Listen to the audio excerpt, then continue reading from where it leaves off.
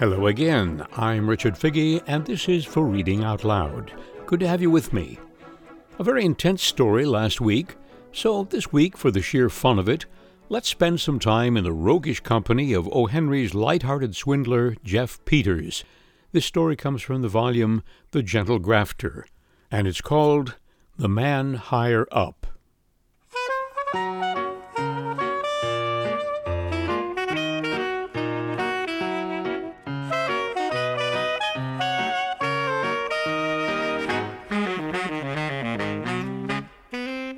Across our 2 dishes of spaghetti, in a corner of Provenzano's restaurant, Jeff Peters was explaining to me the 3 kinds of graft.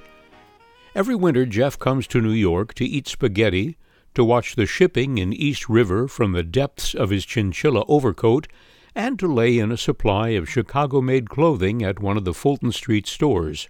During the other 3 seasons he may be found further west. His range is from Spokane to Tampa. In his profession he takes a pride which he supports and defends with a serious and unique philosophy of ethics. His profession is no new one. He is an incorporated, uncapitalized, unlimited asylum for the reception of the restless and unwise dollars of his fellow men. In the wilderness of stone in which Jeff seeks his annual lonely holiday, he is glad to palaver of his many adventures, as a boy will whistle after sundown in a wood. Wherefore, I mark on my calendar the time of his coming, and open a question of privilege at Provenzano's concerning the little wine-stained table in the corner between the rakish rubber plant and the frame Palazzo della Something on the wall. "There are 2 kinds of graft," said Jeff, "that ought to be wiped out by law. I mean Wall Street speculation and burglary." "Nearly everybody will agree with you as to one of them," said I with a laugh. "Well, burglary ought to be wiped out too," said Jeff, and I wondered whether the laugh had been redundant. "About 3 months ago," said Jeff, "it was my privilege to become familiar with a sample of each of the aforesaid branches of illegitimate art. I was sine qua grata with a member of the Housebreakers Union and one of the John D. Napoleons of finance at the time." "Interesting combination," said I, with a yawn. "Did I tell you I bagged a duck and ground squirrel at 1 shot last week over in the Ramapos?" I knew well how to draw Jeff's stories. "Let me tell you first about these barnacles that clogged the wheels of society by poisoning the springs of rectitude with their upas-like eye," said Jeff, with the pure gleam of the muckraker in his own. "As I said, 3 months ago I got into bad company. There are 2 times in a man's life when he does this, when he's dead broke and when he's rich. Now and then the most legitimate business runs out of luck. It was out in Arkansas I made the wrong turn at a crossroad, and drives into this town of Peavine by mistake. It seems I had already assaulted and disfigured Peavine the spring of the year before. I had sold $600 worth of young fruit trees there, plums, cherries, peaches, and pears. The Peaviners was keeping an eye on the country road and hoping I might pass that way again. I drove down Main Street as far as the Crystal Palace drugstore before I realized I had committed ambush upon myself and my white horse Bill. The Peaviners took me by surprise and Bill by the bridle, and began a conversation that wasn't entirely disassociated with the subject of fruit trees. A committee of 'em ran some trace chains through the armholes of my vest and escorted me through their gardens and orchards. Their fruit trees hadn't lived up to their labels. Most of 'em had turned out to be persimmons and dogwoods, with a grove or 2 of blackjacks and poplars. The only one that showed any signs of bearing anything was a fine young cottonwood that had put forth a hornet's nest and half of an old corset cover. The Peaviners protracted our fruitless stroll to the edge of town. They took my watch and money on account, and they kept Bill and the wagon as hostages. They said the first time one of them dogwood trees put forth an Amsden's June peach, I might come back and get my things. Then they took off the trace chains and jerked their thumbs in the direction of the Rocky Mountains, and I struck a Lewis and Clark lope for the swollen rivers and impenetrable forests. When I regained intellectualness, I found myself walking into an unidentified town on the AT&SF Railroad. The Peaviners hadn't left anything in my pockets except a plug of chewing. They wasn't after my life, and that saved it. I bit off a chunk and sits down a pile of ties by the track to recogitate my sensations of thought and perspicacity.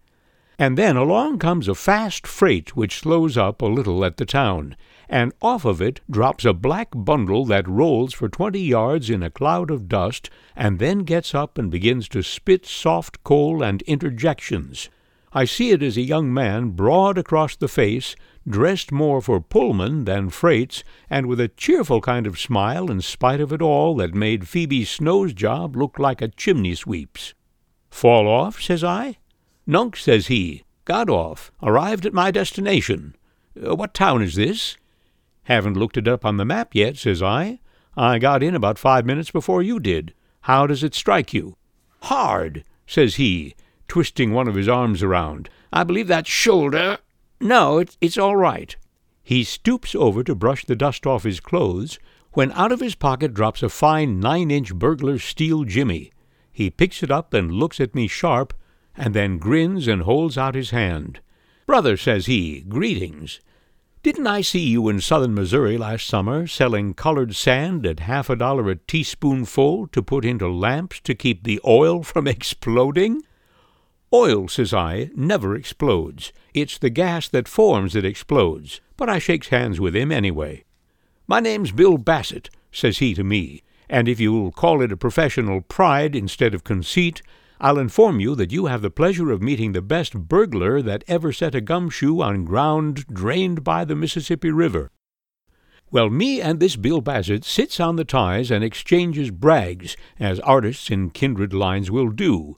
It seems he didn't have a cent either, and we went into close caucus. He explained why an able burglar sometimes had to travel on freights by telling me that a servant girl had played him false in Little Rock, and he was making a quick getaway. "It's part of my business," says Bill Bassett, "to play up to the ruffles when I want to make a riffle as Raffles. 'Tis love that makes the bit go round. Show me a house with a swag in it and a pretty parlour-maid, and you might as well call the silver melted down and sold, and me spilling truffles and that chateau stuff on the napkin under my chin, while the police are calling it an inside job just because the old lady's nephew teaches a Bible class. I first made an impression on the girl," says Bill, "and when she lets me inside I make an impression on the locks. But this one in Little Rock done me," says he. "She saw me taking a trolley ride with another girl, and when I came round on the night she was to leave the door open for me, it was fast, and I had keys made for the doors upstairs. But no, sir, she had sure cut off my locks. She was a Delilah," said Bill Bassett. It seems that Bill tried to break in anyhow with his jimmy, but the girl emitted a succession of bravura noises like the top riders of a tally-ho, and Bill had to take all the hurdles between there and the depot. As he had no baggage, they tried hard to check his departure, but he made a train that was just pulling out. "Well," says Bill Bassett, when we had exchanged memories of our dead lives, "I could eat. This town don't look like it was kept under a Yale lock. Suppose we commit some mild atrocity that will bring in temporary expense money. I don't suppose you brought along any hair tonic or rolled gold watch chains or similar law-defying swindles that you could sell on the plaza to the pikers of the paretic populace, have you?" "No," says I. "I left an elegant line of Patagonian diamond earrings and rainy-day sunbursts in my valise at Peavine, but they're to stay there until some of those black gum trees begin to glut the market with yellow clings and Japanese plums. I reckon we can't count on them unless we take Luther Burbank in for a partner." "Very well," says Bassett. "We'll do the best we can. Maybe after dark I'll borrow a hairpin from some lady and open the Farmers and Drovers Marine Bank with it." While we were talking, up pops a passenger train to a depot nearby. A person in a high hat gets off on the wrong side of the train and comes tripping down the track towards us. He was a little fat man with a big nose and rat's eyes, but dressed expensive and carrying a hand satchel careful as if it had eggs or railroads bonds in it. He passes us by and keeps on down the track, not appearing to notice the town. "Come on," says Bill Bassett to me, starting after him. "Where?" I asks. "Lordy," says Bill, "had you forgot you was in the desert? Didn't you see Colonel Manna drop down right before your eyes? Don't you hear the rustling of General Raven's wings? I'm surprised at you, Elijah." We overtook the stranger in the edge of some woods, and as it was after sundown and in a quiet place, nobody saw us stop him. Bill takes the silk hat off the man's head and brushes it with his sleeve and puts it back. "What does this mean, sir?" says the man.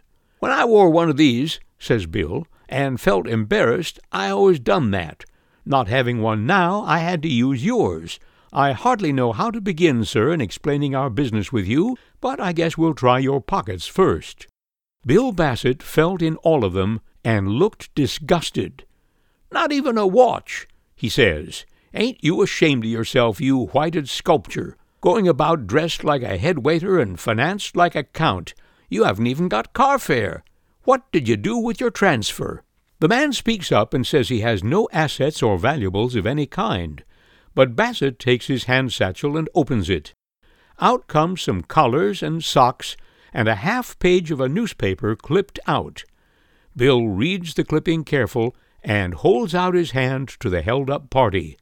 "Brother," says he, "greetings. Accept the apologies of friends. I am Bill Bassett, the burglar. Mr. Peters, you must make the acquaintance of Mr. Alfred E. Ricks. Shake hands."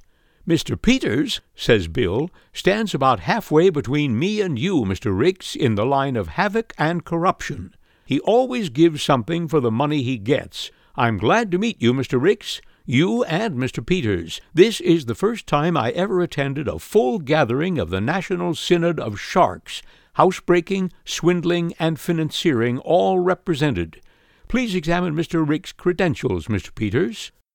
The piece of newspaper that Bill Bassett handed me had a good picture of this Ricks on it. It was a Chicago paper, and it had obloquies of Ricks in every paragraph. By reading it over, I harvested the intelligence that said alleged Ricks had laid off all that portion of the state of Florida that lies under water into town lots and sold them to alleged innocent investors from his magnificently furnished offices in Chicago.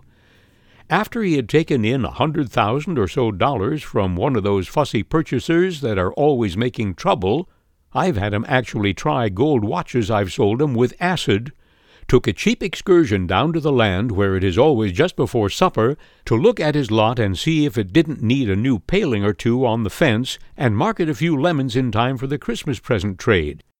He hires a surveyor to find his lot for him. They run the line out and find the flourishing town of Paradise Hollow, so advertised, to be about 40 rods and 16 poles south, 27 degrees east of the middle of Lake Okeechobee.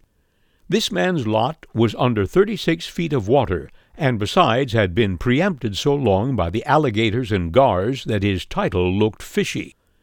Naturally, the man goes back to Chicago and makes it as hot for Alfred E. Ricks as the morning after a prediction of snow by the Weather Bureau. Ricks defied the allegation, but he couldn't deny the alligators. One morning the papers came out with a column about it, and Ricks come out by the fire escape. It seems the alleged authorities had beat him to the safe deposit box where he kept his winnings, and Ricks has to westward hoe with only feetwear and a dozen 15.5 English pokes in his shopping bag. He happened to have some mileage left in his book, and that took him as far as the town in the wilderness, where he was spilled out on me and Bill Bassett as Elijah III, with not a raven in sight for any of us. Then this Alfred E. Ricks lets out a squeak that he is hungry too, and denies the hypothesis that he is good for the value, let alone the price of a meal. And so there was the three of us, representing, if we had a mind to draw syllogisms and parabolas, labor and trade and capital. Now, when trade has no capital, there isn't a dicker to be made, and when capital has no money, there's a stagnation in steak and onions. That put it to the man with the jimmy. "Brother Bushranger," said Bill Bassett, "never yet in trouble did I desert a pal. Hard by in yon wood I seem to see unfurnished lodgings. Let us go there and wait till dark." There was an old deserted cabin in the grove, and we three took possession of it. After dark, Bill Bassett tells us to wait, and goes out for half an hour. He comes back with an armful of bread and spare ribs and pies. "Panhandled 'em at a farmhouse on Washita Avenue," says he. "Eat, drink, and be leery." The full moon was coming up bright, and we sat on the floor of the cabin and ate in the light of it, and this Bill Bassett begins to brag. "Sometimes," says he, with his mouth full of country produce, "I lose all patience with you people that think you are higher up in the profession than I am. Now, what could either of you have done in the present emergency to set us on our feet again? Could you do it, Rixey?" "I must confess, Mr. Bassett," says Rix, speaking nearly inaudible out of a slice of pie, "that at this immediate juncture I could not perhaps promote an enterprise to relieve the situation. Large operations, such as I direct, naturally require careful preparation in advance. I know, Rixey," breaks in Bill Bassett. "You needn't finish. You need $500 to make the first payment on a blonde typewriter and 4 rooms full of quartered oak furniture, and you need $500 more for advertising contracts, and you need 2 weeks' time for the fish to begin to bite. Your line of relief would be about as useful in an emergency as advocating municipal ownership to cure a man suffocated by 80-cent gas. And your graft ain't much swifter, Brother Peters," he winds up. "Oh," says I haven't seen you turn anything into gold with your wand yet, Mr. Good Fairy. Most anybody could rub the magic ring for a little leftover victuals." "That was only getting the pumpkin ready," says Bassett, braggy and cheerful. "The coach and 6 will drive up to the door before you know it, Miss Cinderella. Maybe you've got some scheme under your sleeve holders that will give us a start." "Son," says I'm 15 years older than you are, and young enough yet to take out an endowment policy. I've been broke before. We can see the lights of that town not half a mile away. I learned under Montague Silver, the greatest street man that ever spoke from a wagon. There are hundreds of men walking those streets this moment with grease spots on their clothes. Give me a gasoline lamp, a dry goods box, and a $2 bar of White Castle soap cut into little—" "Where's your $2?" snickered Bill Bassett into my discourse. There was no use arguing with that burglar. "No," he goes on, "you're both babes in the woods. Finance has closed the mahogany desk, and trade has put the shutters up. Both of you look to labor to start the wheels going. All right, you admit it.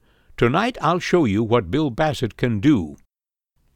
Bassett tells me and Rix not to leave the cabin till he comes back, even if it's daylight, and then he starts off toward town, whistling gay. This Alfred E. Rix pulls off his shoes and his coat, lays a silk handkerchief over his hat, and lays down on the floor. "I think that I will endeavor to secure a little slumber," he squeaks. "The day has been fatiguing. Good night, my dear Mr. Peters." "My regards to Morpheus," says I. "I think I'll sit up a while." About 2 o'clock, as near as I could guess by my watch in Peavine, home comes our laboring man and kicks up Rix and calls us to the streak of bright moonlight shining in the cabin door. Then he spreads out 5 packages of $1,000 each on the floor and begins to cackle over the nest egg like a hen. "I'll tell you a few things about that town," says he. "It's named Rocky Springs, and they're building a Masonic temple, and it looks like the Democratic candidate for mayor is going to get soaked by a pop, and Judge Tucker's wife, who has been down with pleurisy, is getting some better. I had a talk on these Lilliputian theses before I could get a siphon in the fountain of knowledge that I was after. And there's a bank there called the Lumberman's Fidelity and Plowman's Savings Institution. It closed for business yesterday with $23,000 cash on hand. It will open this morning with $18,000, all silver. That's the reason I didn't bring more. There you are, trade and capital. Now, will you be bad?" "My young friend," says Alfred E. Riggs, holding up his hands, "have you robbed this bank? Dear me, dear me." "You couldn't call it that," says Bassett. "Robbing sounds harsh. All I had to do was to find out what street it was on. That town is so quiet that I could stand on the corner and hear the tumblers clicking in that safe lock.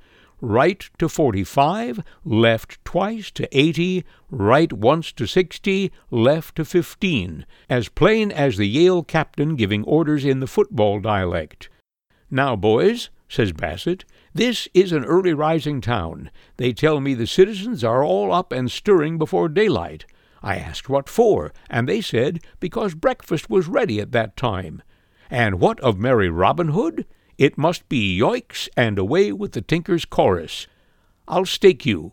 How much do you want? Speak up. Capital."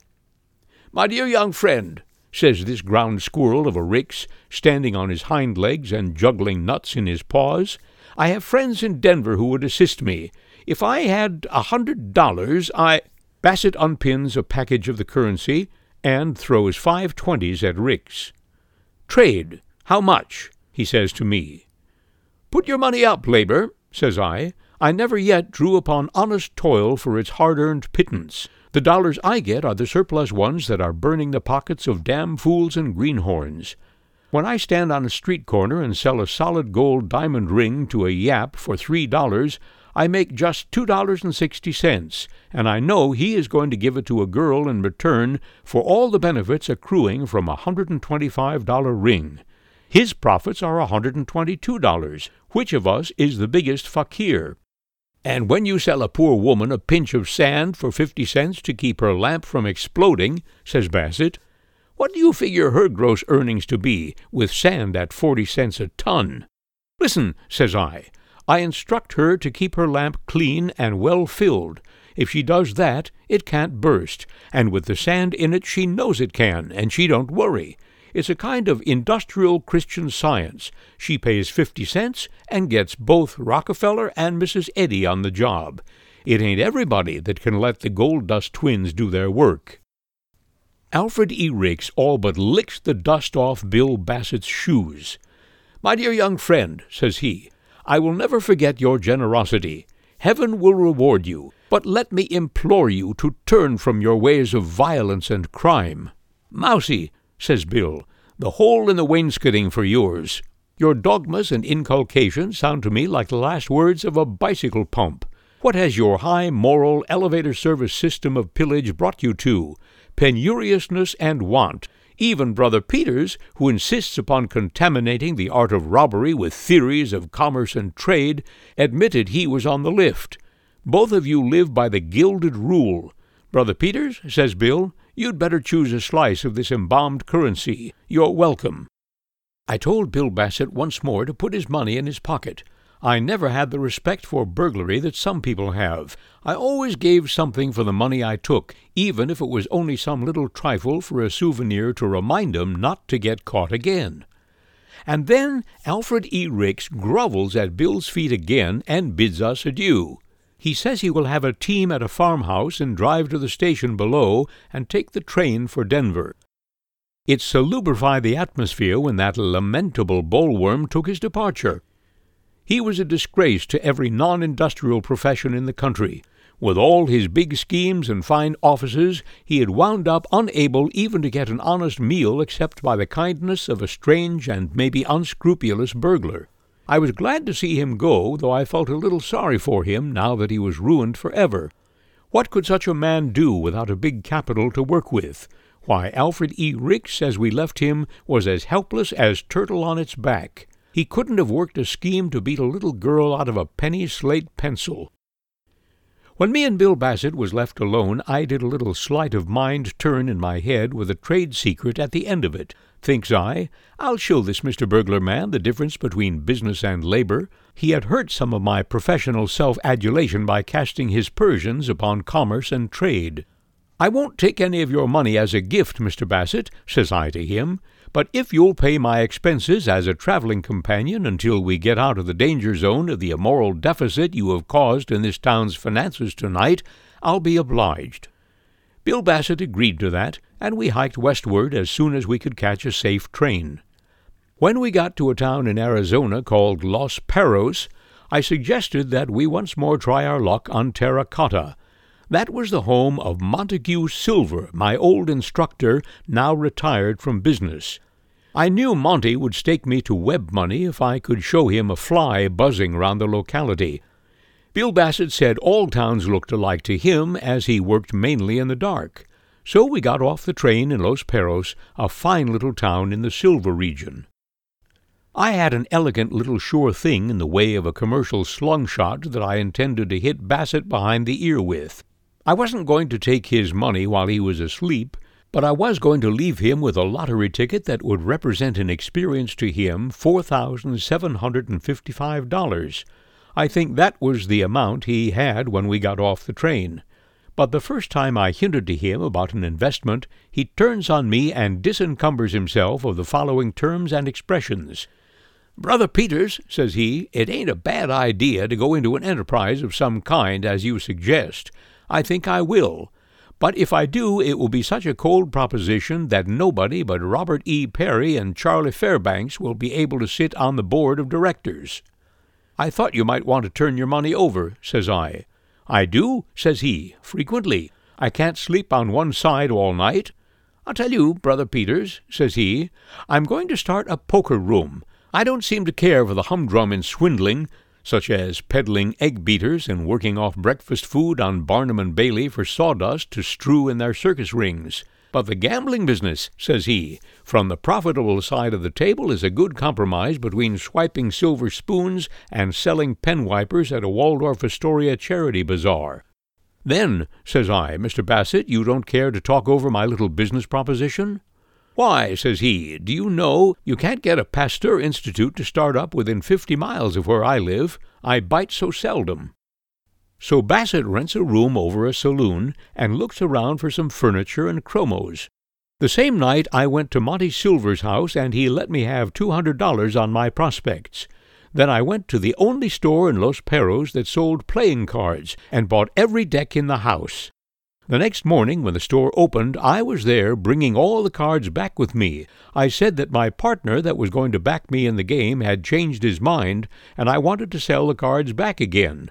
The storekeeper took 'em at half price. Yes, I was $75 loser up to that time, but while I had the cards that night, I marked every one of 'em in every deck. That was labor. And then trade and commerce had their innings, and the bread I had cast upon the waters began to come back in the form of cottage pudding with wine sauce. Of course I was among the first to buy chips at Bill Bassett's game. He had bought the only cards there was to be had in town, and I knew the back of every one of them better than I know the back of my head when the barber shows me my haircut in the 2 mirrors. When the game closed, I had the 5,000 and a few odd dollars, and all Bill Bassett had was the Wanderlust and a black cat he had bought for a mascot. Bill shook hands with me when I left. "Brother Peters," says he, "I have no business being in business. I was preordained to labor. When a number 1 burglar tries to make a James out of his Jimmy, he perpetrates an improfundity. You have a well-oiled and efficacious system of luck at cards," says he. "Peace go with you." And I never afterward sees Bill Bassett again. "Well, Jeff," said I, when the Autolycan adventurer seems to have divulged the gist of his tale, "I hope you take care of the money.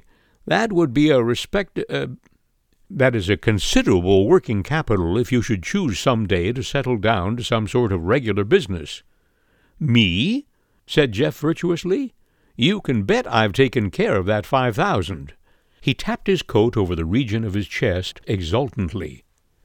"Gold mining stock," he explained. "Every cent of it. Shares par value $1, bound to go up 500% within a year, non-assessable. The Blue Gopher Mine, just discovered a month ago. Better get in yourself if you've any spare dollars on hand." "Sometimes," said I, "these mines are not—" "Oh, this one's solid as a goose," said Jeff. $50,000 worth of ore in sight, and 10% monthly earnings guaranteed." He drew out a long envelope from his pocket and cast it on the table. "Always carry it with me," said he, "so the burglar can't corrupt or the capitalist break in and water it." I looked at the beautifully engraved certificate of stock. "In Colorado, I see," said I. "And, by the way, Jeff, What was the name of the little man who went to Denver, the one you and Bill met at the station? Alfred E. Ricks, said Jeff, was the Toad's designation. I see, said I, the president of this mining company signs himself A.L. Fredericks. I was wondering— Let me see that stock, said Jeff quickly, almost snatching it from me. To mitigate, even though slightly, the embarrassment, I summoned the waiter and ordered another bottle of the Barbera. I thought it was the least I could do. You have been listening to The Man Higher Up by O. Henry from his collection The Gentle Grafter. I'm Richard Figge, and this has been For Reading Out Loud. I hope you'll join me again next week. In the meantime, be well, be happy, stay safe. All the best.